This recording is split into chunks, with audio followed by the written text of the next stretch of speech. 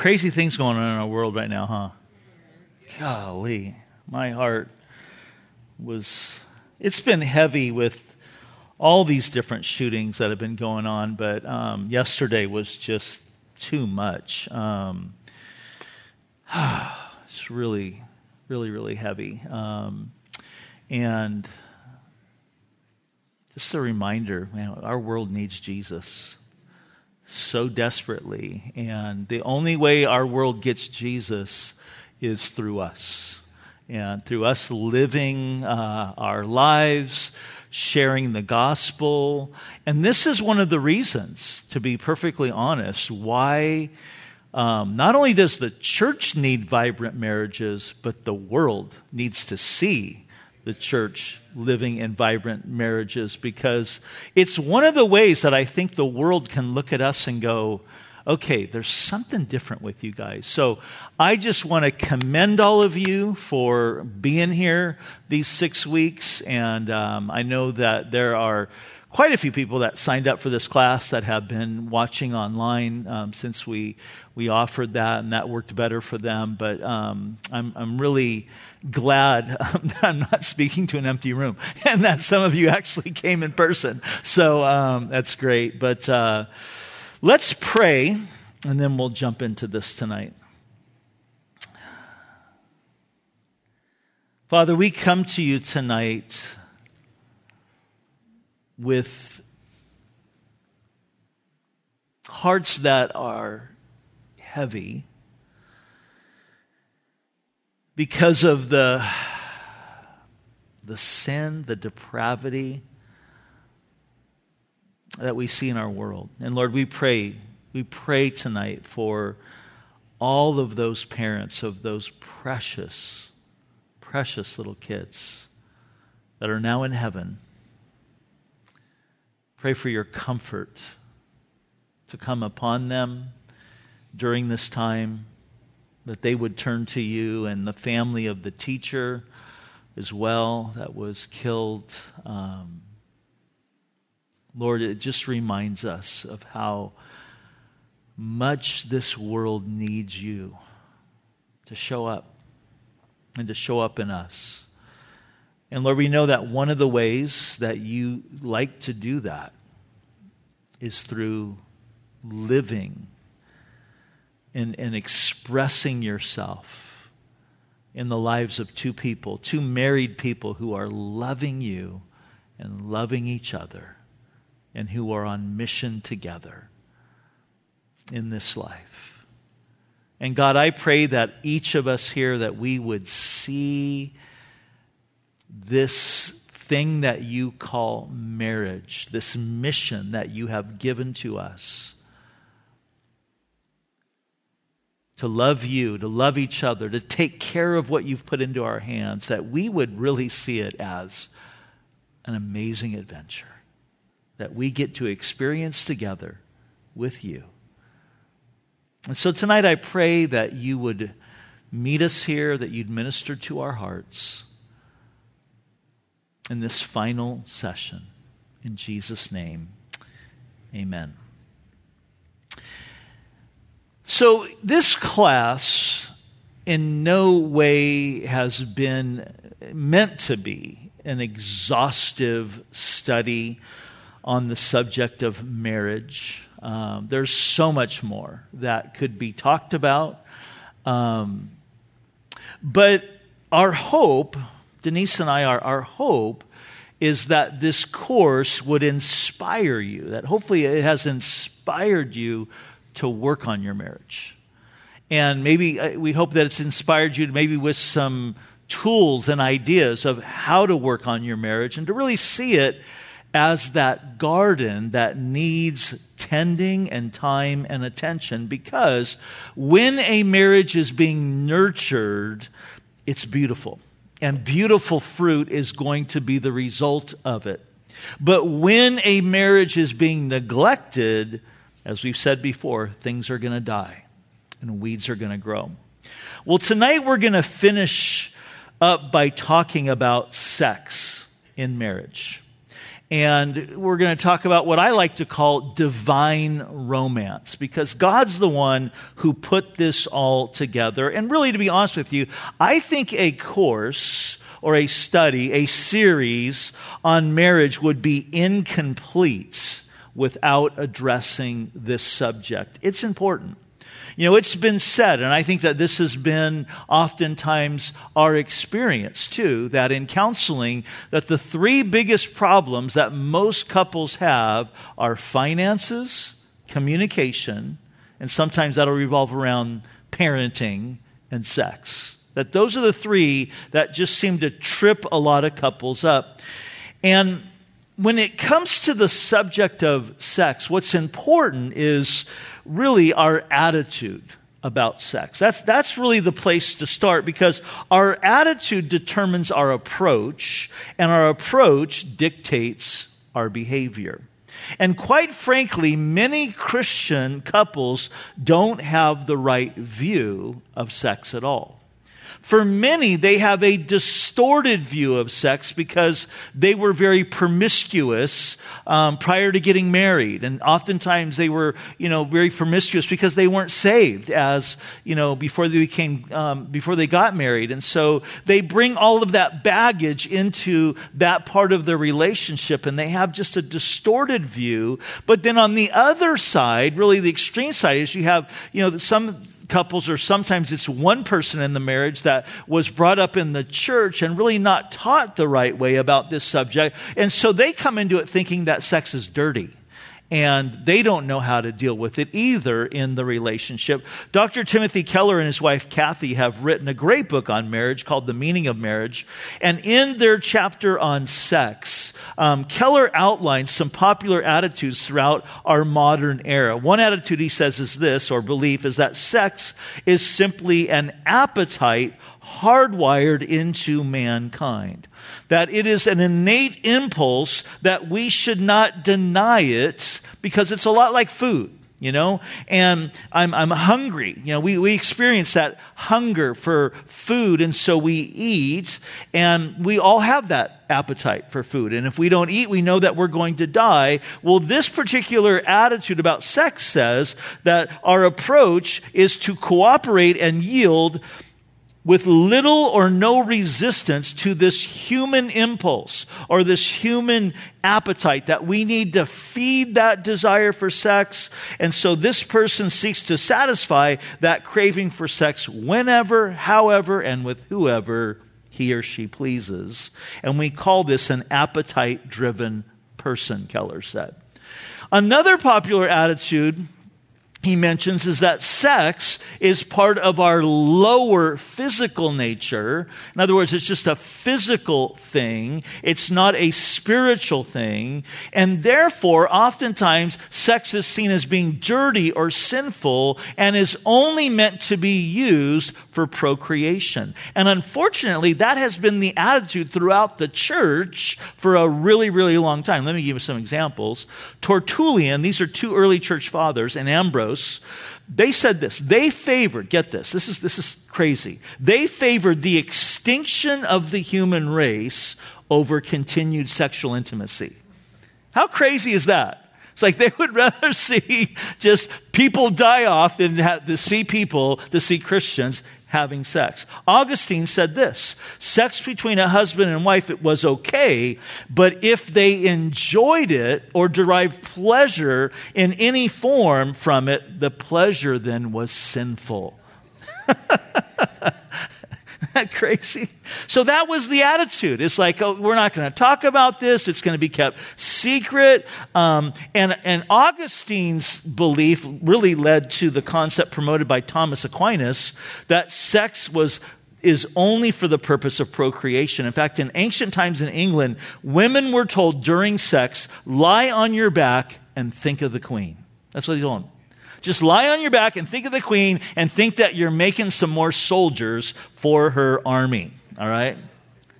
But listen, that is not God's intent at all. And here's what's interesting about the book of Song of Solomon, is that this is a book that is inspired by God, that talks a lot about physical intimacy, and it never once mentions kids at all. Isn't that interesting? Never once. It talks a lot. We're going to see tonight some pretty graphic things that is said about sexual intimacy. Not once does it talk about kids. And yes, it is true that part of the reason why God created sex is for procreation, but he also created it for pleasure. And that's why it feels so good. He designed it that way. He made it to bless us. There was another attitude that Keller said, is that this is the attitude that really came out in the 60s and 70s. And this is the attitude that sex is a way of self-expression and for self-fulfillment. That sex is a way to be yourself and find yourself. That sex is all about self-expression and self-realization and self-fulfillment, however you wish to pursue it. And so for that reason, our world tends to say that the most exotic sex is forbidden sex. But that's not true. I believe with all my heart that the best sex, the most exotic sex, should be between a husband and wife. That God created sex and desires it to be something that is enjoyed in the marriage relationship. And I believe that we as the church should be the leaders in the world today on what intimacy and romance is supposed to look like. And that's one of the reasons why I love the book of Song of Solomon. Because in it, the Lord deals with the subject of sexual intimacy and marriage. And so I asked you to turn to chapter 3. And let me ask you this question. How many of you like weddings? How many of you like weddings? Okay, most of you. I like weddings. I like to officiate weddings. I think they're great. And tonight in chapter 3, verses 6 through 11, we see Solomon and his bride getting ready for their wedding day. Let's read those verses here. Chapter 6, verses 6 through 11, we read, "Who is this coming out of the wilderness, like pillars of smoke, perfumed with myrrh and frankincense, with all the merchants' fragrant powders? Behold, it is Solomon's couch with 60 valiant men around it." So this is like his chariot. "Of the valiant of Israel." So this is Solomon and all of his groomsmen kind of idea. They're arriving at the wedding. "Behold, it is..." Verse 8. "They all with swords, being experts at war. Every man has his sword on his thigh because of the fear in the night. Of the woods of Lebanon, Solomon the king made himself a planikim. He made its pillars silver, its support of gold, its seat of purple, its interior paved with love by the daughters of Jerusalem." And he says this, "Go forth, O daughters of Zion, and see the king Solomon with the crown which his mother crowned him on the day of his wedding." So this is talking about his wedding day. "On the day of his wedding, the day of the gladness of his heart." Now here's what's interesting. We only get a bird's eye view here of the details leading up to that day, leading up to this ceremony.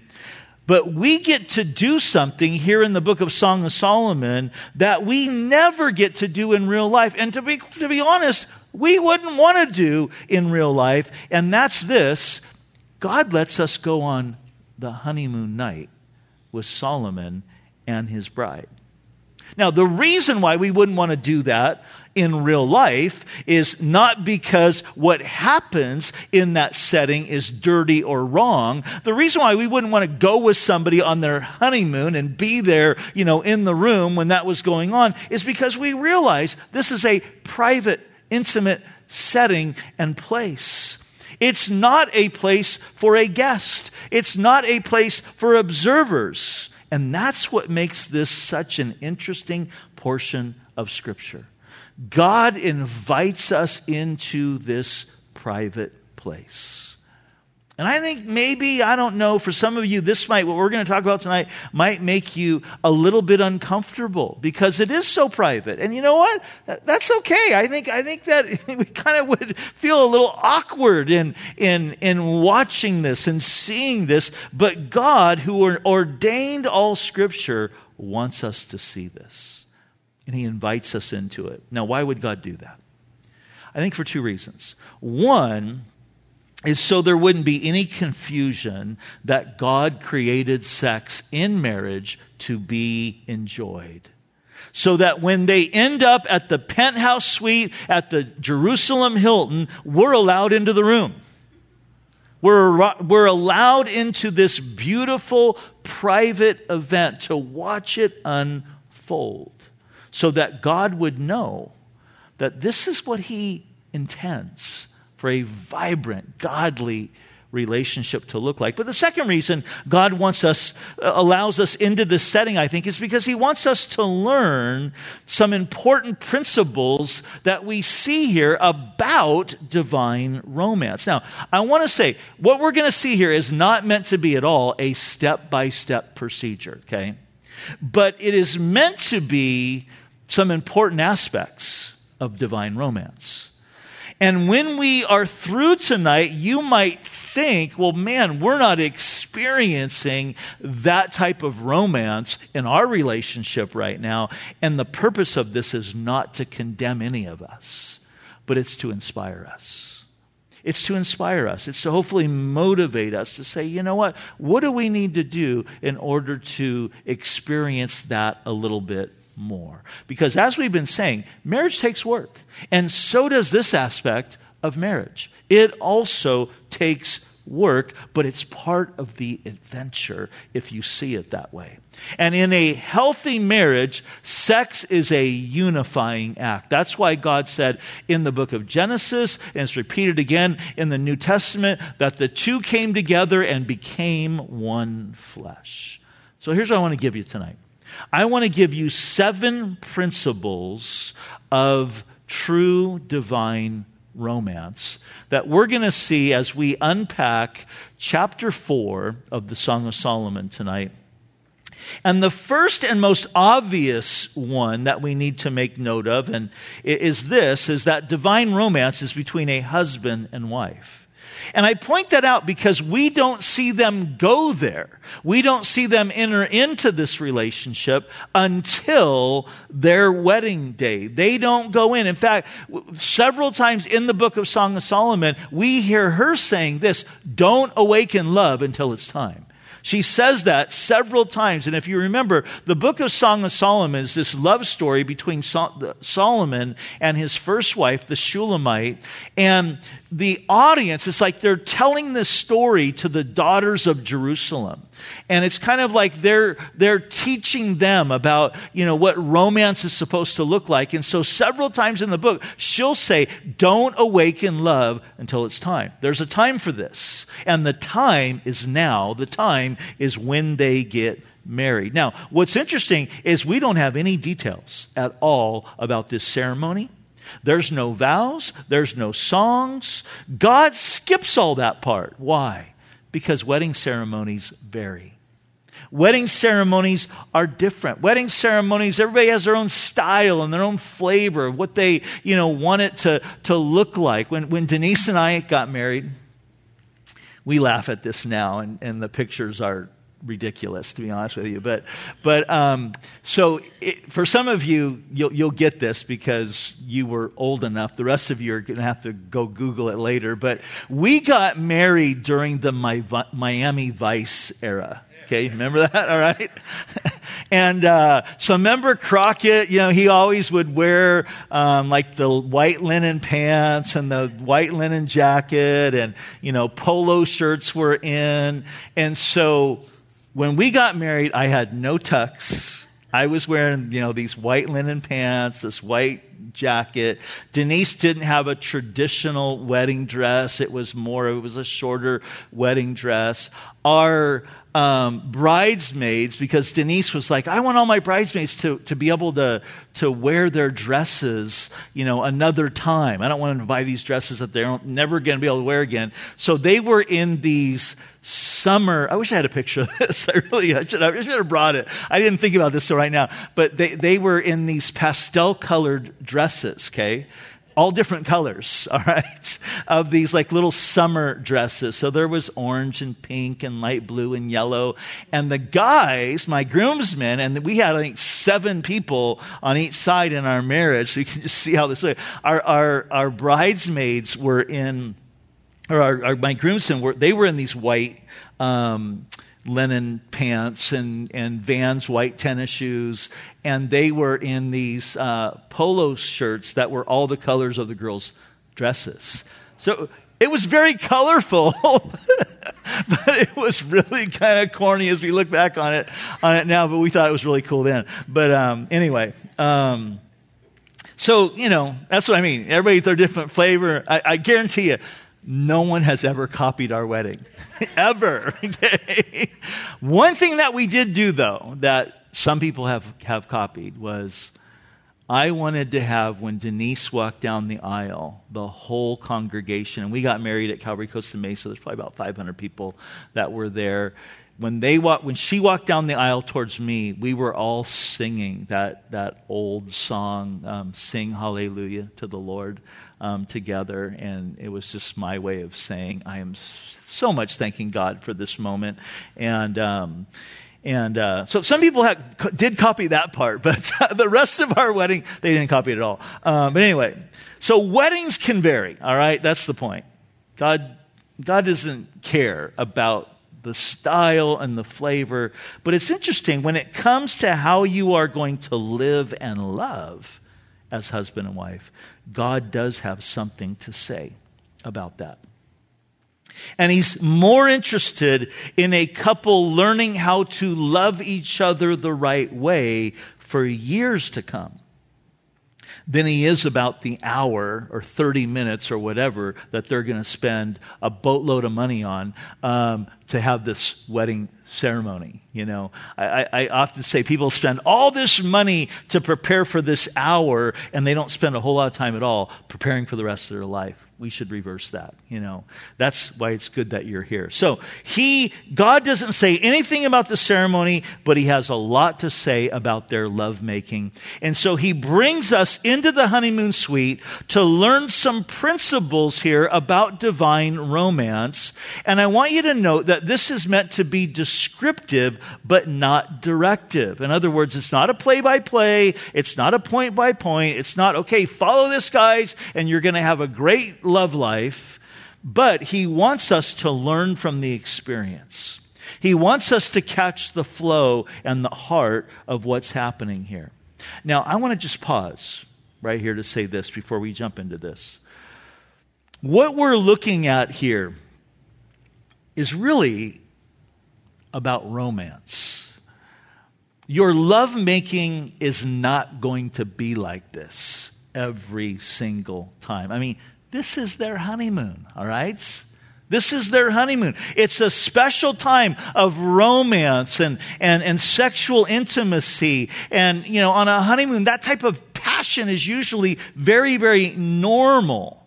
So it's not practical for our normal everyday lives where we're juggling our jobs and all our responsibilities and all the pressures. And some of you have your kids and all of that's going on. But I will say this.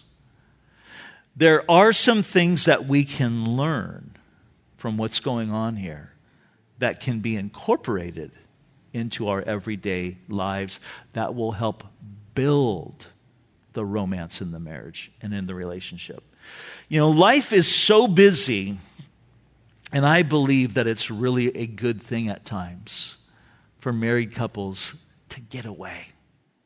To break from the routine, get away from the kids, where you can go somewhere and kind of recreate that honeymoon experience, so to speak. That's a special time to just focus on you and connect on you and together. And when you do that, you are investing in your relationship. So the first thing that we note here is that, before we even jump into the text, is that divine romance starts with marriage. They don't go into this place, they have no sexual relationship whatsoever in the book until this moment. Here's number 2. Divine romance is affirming. It's affirming. You know, it's been said that men and women have very different sex drives. And when it comes to sex, men are usually always ready, right? For a guy, it's like anytime, any place, anywhere, just say go, I'm ready to go. And that's most of the time. Men are all about the destination. They just want to get there. Women are about the journey, though. How do we get there? And what's interesting is for most guys, 9 times out of 10, they're going to enjoy the sexual experience. But you know what? That isn't often the case for the woman. And oftentimes it's more difficult. And that means, guys, we have to be willing to be more engaged, more prone to, learning how to satisfy our spouse in the right way. It's been said men are like a microwave, 20 seconds and we get heated up. Women are more like a crock pot, slow cooker. Why? Because God made men and women differently for this reason. He made us differently so that we would learn how to love each other the right way. And one commentator said this: if men and women had the same sex drive as a man, they'd never get anything done.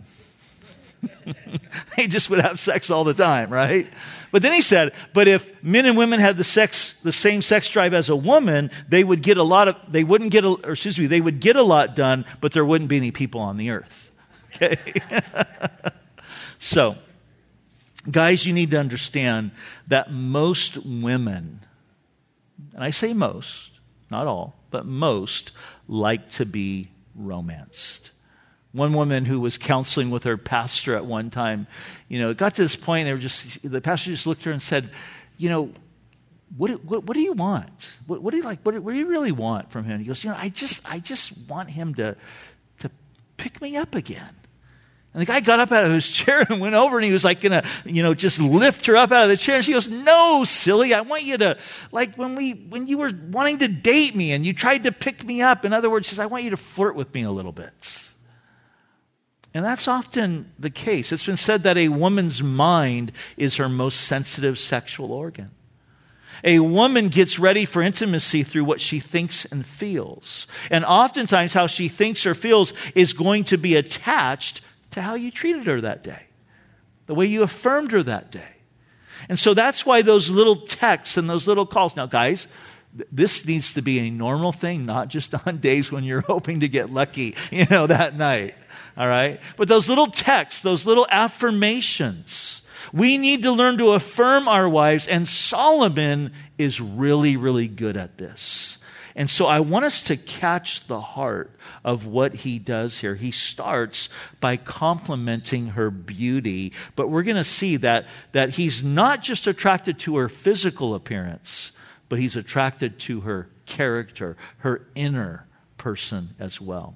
So he starts with her face. Chapter 4, verse 1, he says, behold, you are fair, my love. Behold, you are fair. You have dove's eyes behind your veil. Okay, she's still wearing her veil. Dove's eyes speak of peace and contentment.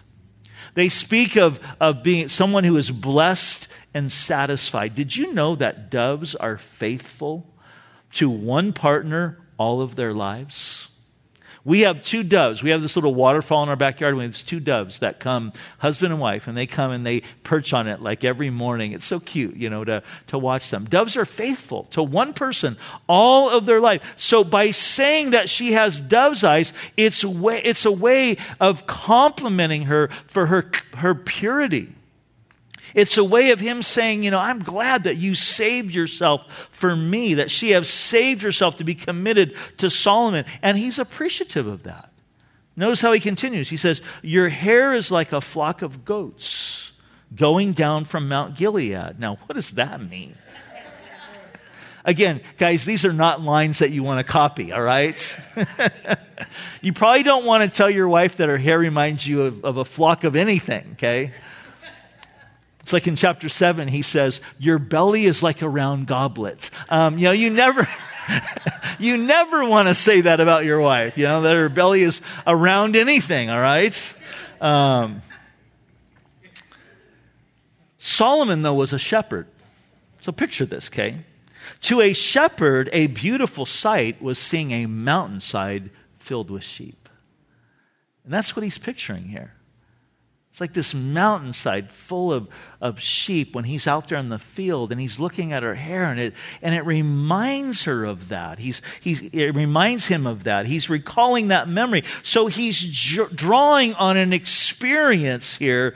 And this is the lesson. This is the point that we need to catch from this. And this affirming way is learning how to draw on experiences. Learning how to say, I was thinking about you today, or I was thinking about this, and it reminded me of this time, or it reminded me of this about you. That's what Solomon's doing here. And what we're going to see, guys, that Solomon is doing here is what we would call today foreplay.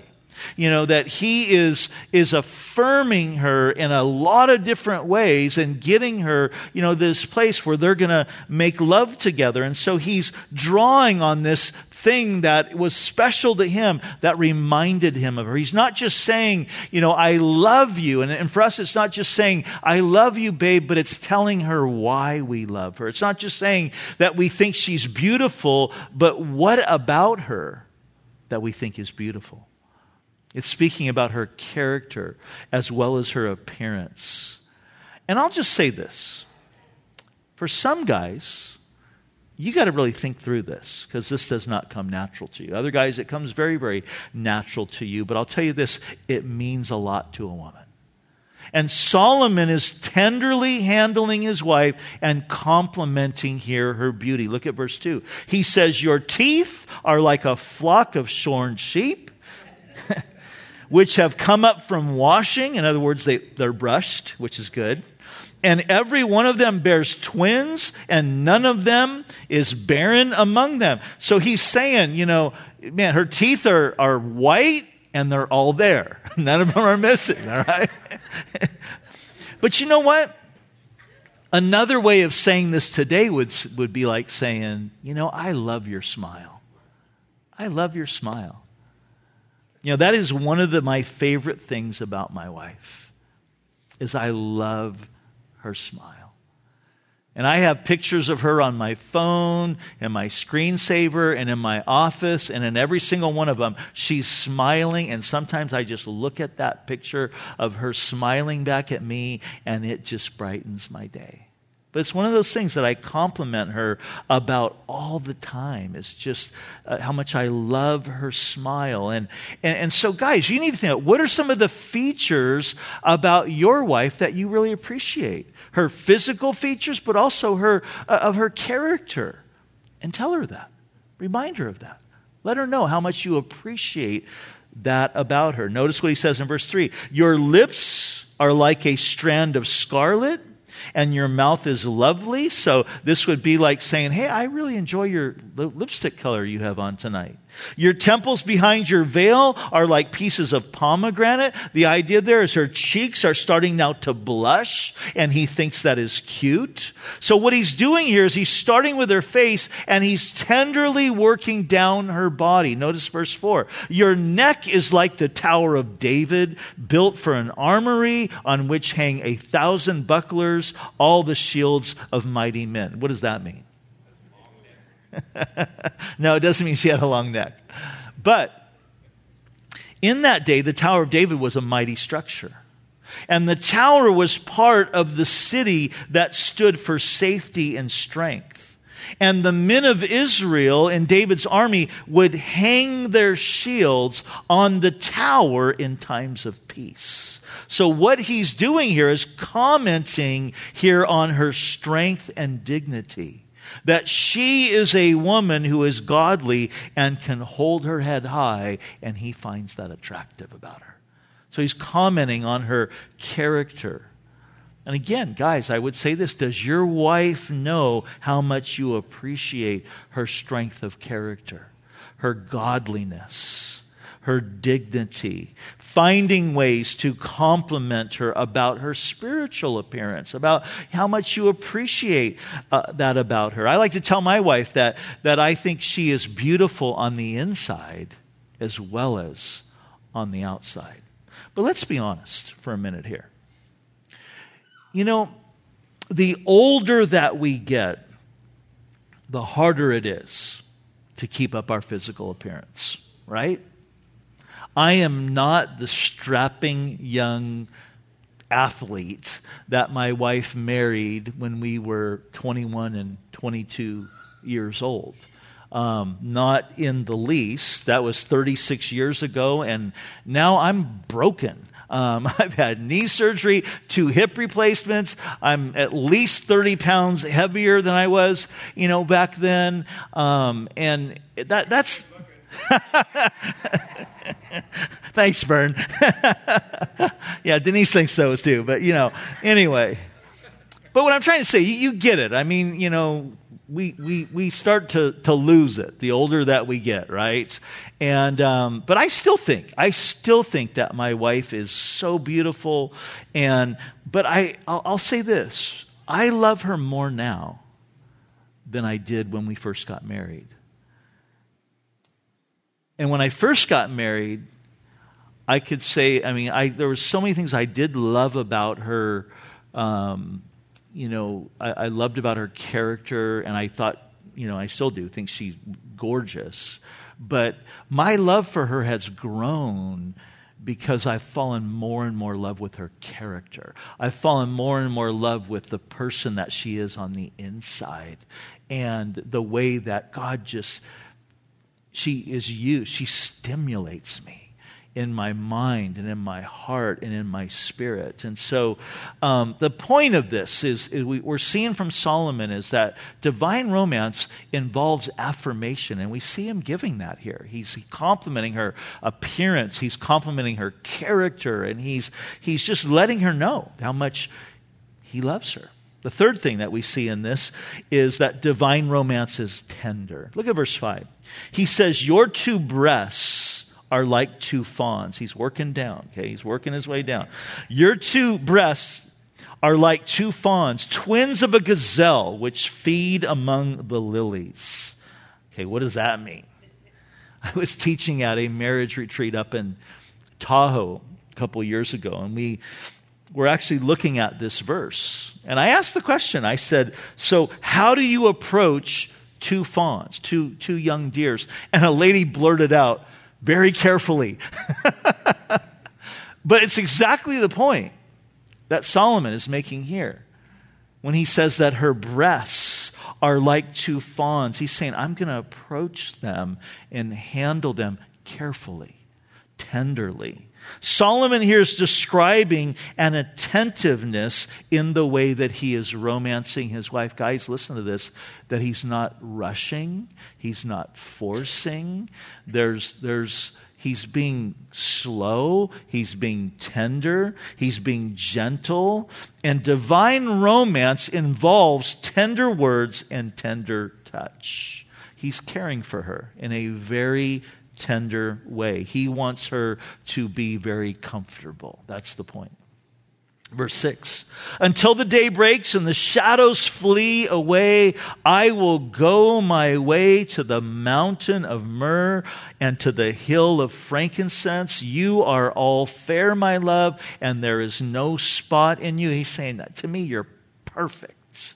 You're perfect. He's expressing, though, his desire to be with her all night long until the day breaks. In other words, there's no hurry. There's no hurry here. As I mentioned, that I think it's great for couples to get away. Denise and I, we try to do that every 3 to 4 months, even if it's just for a night or two, to just kind of get away by ourselves, to get away from, the chaos of our lives and our house and, everything that's going on there. And we so much look forward to, he's my best friend, to just that time when we can be together. And like there's a buildup. We're like, oh, I can't wait 2 more days. And we're going to, and it's in both of us. And I just really try to encourage couples to, carve out special time like that to spend together. Notice number 4, divine romance is meant to be sensuous. Look at verse 9. He says, "You have ravished my heart, my sister, my spouse. You have ravished my heart. With one look of your eyes, with one link of your necklace." He's saying that he's smitten by her. Verse 10, he says, "How fair is your love." Literally, their love making. How fair is your love, my sister, my spouse. How much better than wine is your love, and the scent of your perfumes than all spices. He's saying being with you, not just sex, but being with her is better than any earthly pleasure. He's saying nothing compares. Verse 11, "Your lips, O my spouse, drip as the honeycomb. Honey and milk are under your tongue, and the fragrance of your garments is like the fragrance of Lebanon." So now he's kissing her here. And what kind of kiss is this? It's not a French kiss. All right, I don't know where the French got the credit for this, because France didn't even exist as a nation until 9th century AD. This predates France by 1900 years. What this is a good, holy Hebrew kiss. Okay, that's happening here. Kissing this way, it's lighting this fire. And at this point, Solomon is intoxicated by her at this point. Divine romance is sensuous. And that's what's happening here. There's a buildup to this. Now, what I'm going to say next might make some of you a little uncomfortable, but I think it needs to be said. I think one of the saddest things in the church is women who have sex, and I'll just use this term, and I don't mean to be crass by using this term, but this is what it's often called, is they'll have little quickies to keep their men from straying. It's like, I know I got to sleep with him to satisfy his sexual appetite. And men who settle for that, and a lot of guys do, and who don't put in the effort to romance their wives, are missing out big time on what God has for them. Now, there is a place for that. And like I said, we can't experience this, what they're having on their honeymoon, all the time. But it can be, and parts of it can be the goal, though. But there are those places for that, you in the mood, and it just kind of happens, and it's just not a big buildup. That's okay. That's okay too. But the Lord's intent, and what we see here, is that's not what's happening here. There's romance here. There's a romance that is building here. And you might say, yeah, but this is their honeymoon, and our honeymoon was great too. But listen, I want you to catch this. God does not put this in the Bible. And again, guys, this is in the Bible. What we're looking at today, this is in the Bible. This is in the Word of God. God does not put this in the Bible to show us how to have a great honeymoon. Because I think almost every couple I've ever married, barring maybe 2, had a great honeymoon. And I've married a lot of couples. But God puts this in the Bible to show us how to have a good love life. Okay? So, divine romance is sensuous. Number 5, divine romance is responsive. Notice his response, verse 12. "A garden enclosed is my sister, my spouse, a spring shut up, a fountain sealed." Now, here, catch this. Water in the Middle East was a rare commodity. And so, anytime you find a spring in the desert, you usually would find plant life around it. And because a spring in the desert was a rare commodity, an owner would often build a wall around the garden so that no one would come in and ruin it. And so what Solomon is talking about here is this is symbolic. Her garden is symbolic of her body, and he's speaking of her virginity in the sense that she was a garden enclosed with a spring running through it. And the Bible refers to a man's sexuality oftentimes as a fountain. That makes sense to us, I think. And the woman's sexuality as a well. Okay? And so what he's saying here is she has kept or he has kept his fountain out of her well until this time.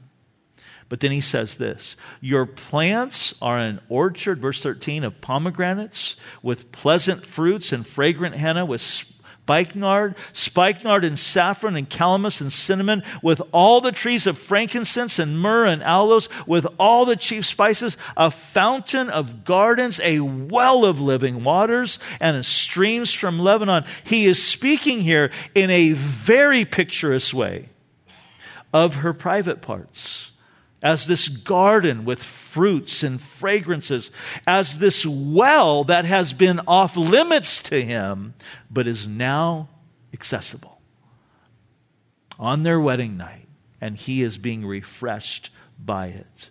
And the idea is now they are married, and he is being satisfied by her garden. This is all the foreplay leading up to, and then we see her response in verse 16. She says, awake, O north wind, and come, O south, and blow on my garden, all right? That its spices may flow out. Twice in the book, she says, don't awaken love until it's time, and now she says it's a time. Awake. Let my beloved come into his garden and eat its pleasant fruits. It's a beautiful, beautiful picture. She's inviting him to come and really have his way with her in this moment. You know, God knows that a man is energized sexually by what he sees and feels. And if nothing is withheld, he withholds nothing. Solomon's bride was not holding back. Great sex for a woman is tenderness. Great sex for a man is responsiveness. And this couple had deeply met their mutual needs. Now think about this. Remember how Jesus said that it's more blessed to give than to receive? I think that is a great marriage verse. It's often not quoted in that way, but he's saying it's more blessed, more happy, more fulfilling to give than to receive. And again, I think Timothy Keller is helpful here in this. He wrote in his book, the greatest sexual pleasure should be the pleasure of seeing your spouse getting pleasure. When you get to the place where giving arousal is the most arousing thing, you are experiencing this principle, that it's more blessed to give than to receive. Keller adds, if your main purpose in sex is giving pleasure to your spouse, not getting pleasure, then even a person who doesn't have much of a sex drive can give to the other person as a gift and derive great pleasure in the process. I love that. It's a great picture of what's happening here. And I think when two people take that mentality, it's more blessed to give than to receive, and they apply that to every aspect of their marriage, including this one, it's so incredibly fulfilling. The sixth thing we want to note is that divine romance is rejuvenating. Look at chapter 5, verse 1. He says, I have come to my garden, my sister, my spouse. I have gathered my myrrh with my spice. I have eaten my honeycomb with my honey. I have drunk my wine with my milk. Solomon's explaining that he is satisfied and blessed. It's like he's laying on his back and he's like, oh man, that was amazing. He's rejuvenated. He's refreshed by his wife. And divine romance is two people seeking to please each other and making the time to do that. And as they do that, their relationship is rejuvenated in the process. And so I just want to encourage to not neglect this part of the relationship. And I know sometimes with, you have little ones, some of you, and it can be hard, and it's hard to find the time and make the time. It's sometimes hard to find privacy. Fight for it, though, because it's important. Now, I want you to notice the end of verse 1, because there's some controversy into who's talking here and to whom. It says, eat, O friends, and drink, yes, drink deeply, O beloved ones. This is where we're going to end tonight. Some think that this is Solomon saying to those who have gathered for the wedding reception, all right, start the party. The wedding's been consummated. Now, why would he do that? Well, in those days, the custom was that after the wedding ceremony, before the reception, the couple would go into the house, the cottage, to consummate their marriage, okay?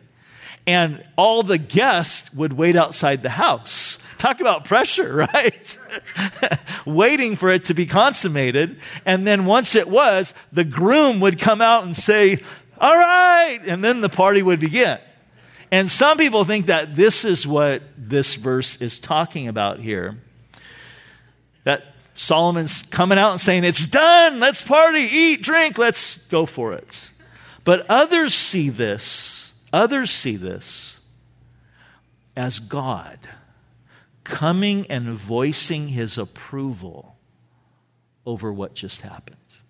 And I personally love that second view.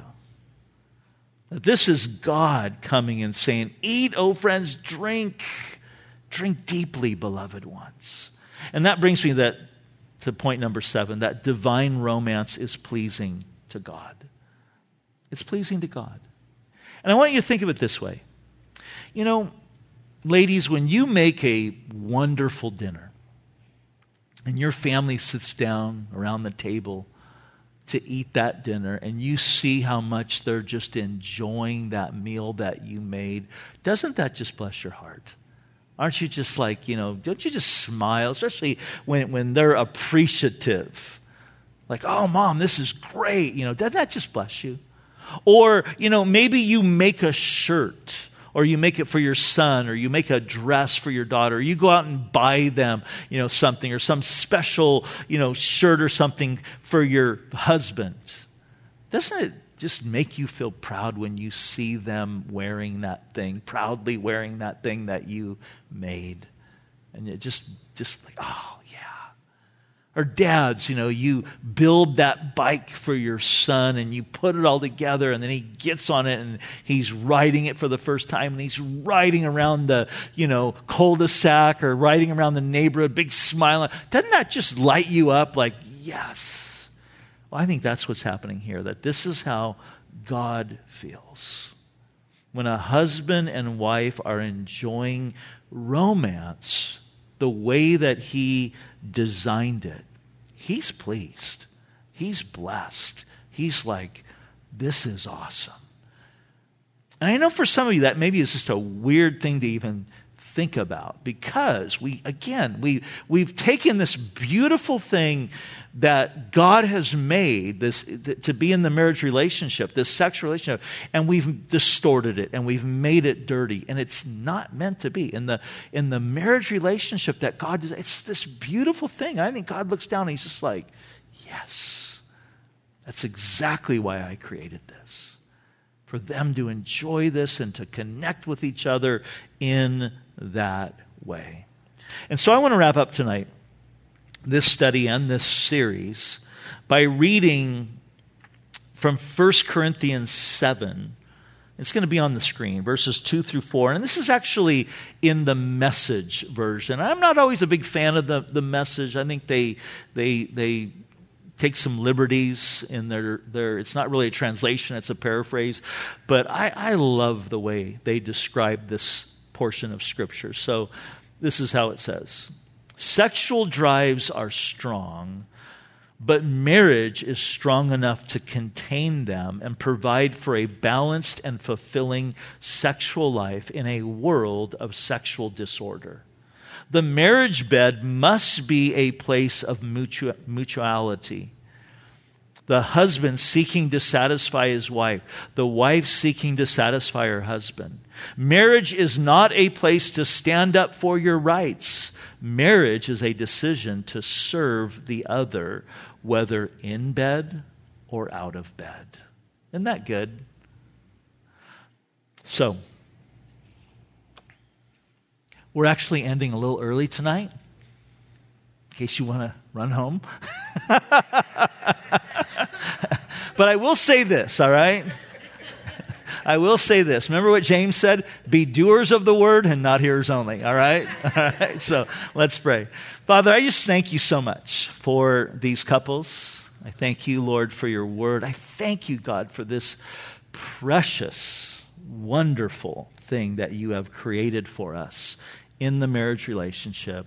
And I just pray, God, that we would be in this church couples who are enjoying our marriage relationship in every aspect. That we would be couples who are working on our marriage relationship like we would tend to a garden, that it might grow and blossom. And I pray, Lord, that each and every couple here and those who are watching online, that we would find ourselves falling more in love with you and more in love with our spouse. That the marriages in this church would not be marriages that are merely surviving marriage, but we would be marriages that are thriving in our marriage relationships. So, Lord, I pray just blessing upon these men and women, these couples, and I ask, God, that you would just have your hand on them. In Jesus' name, amen. Amen.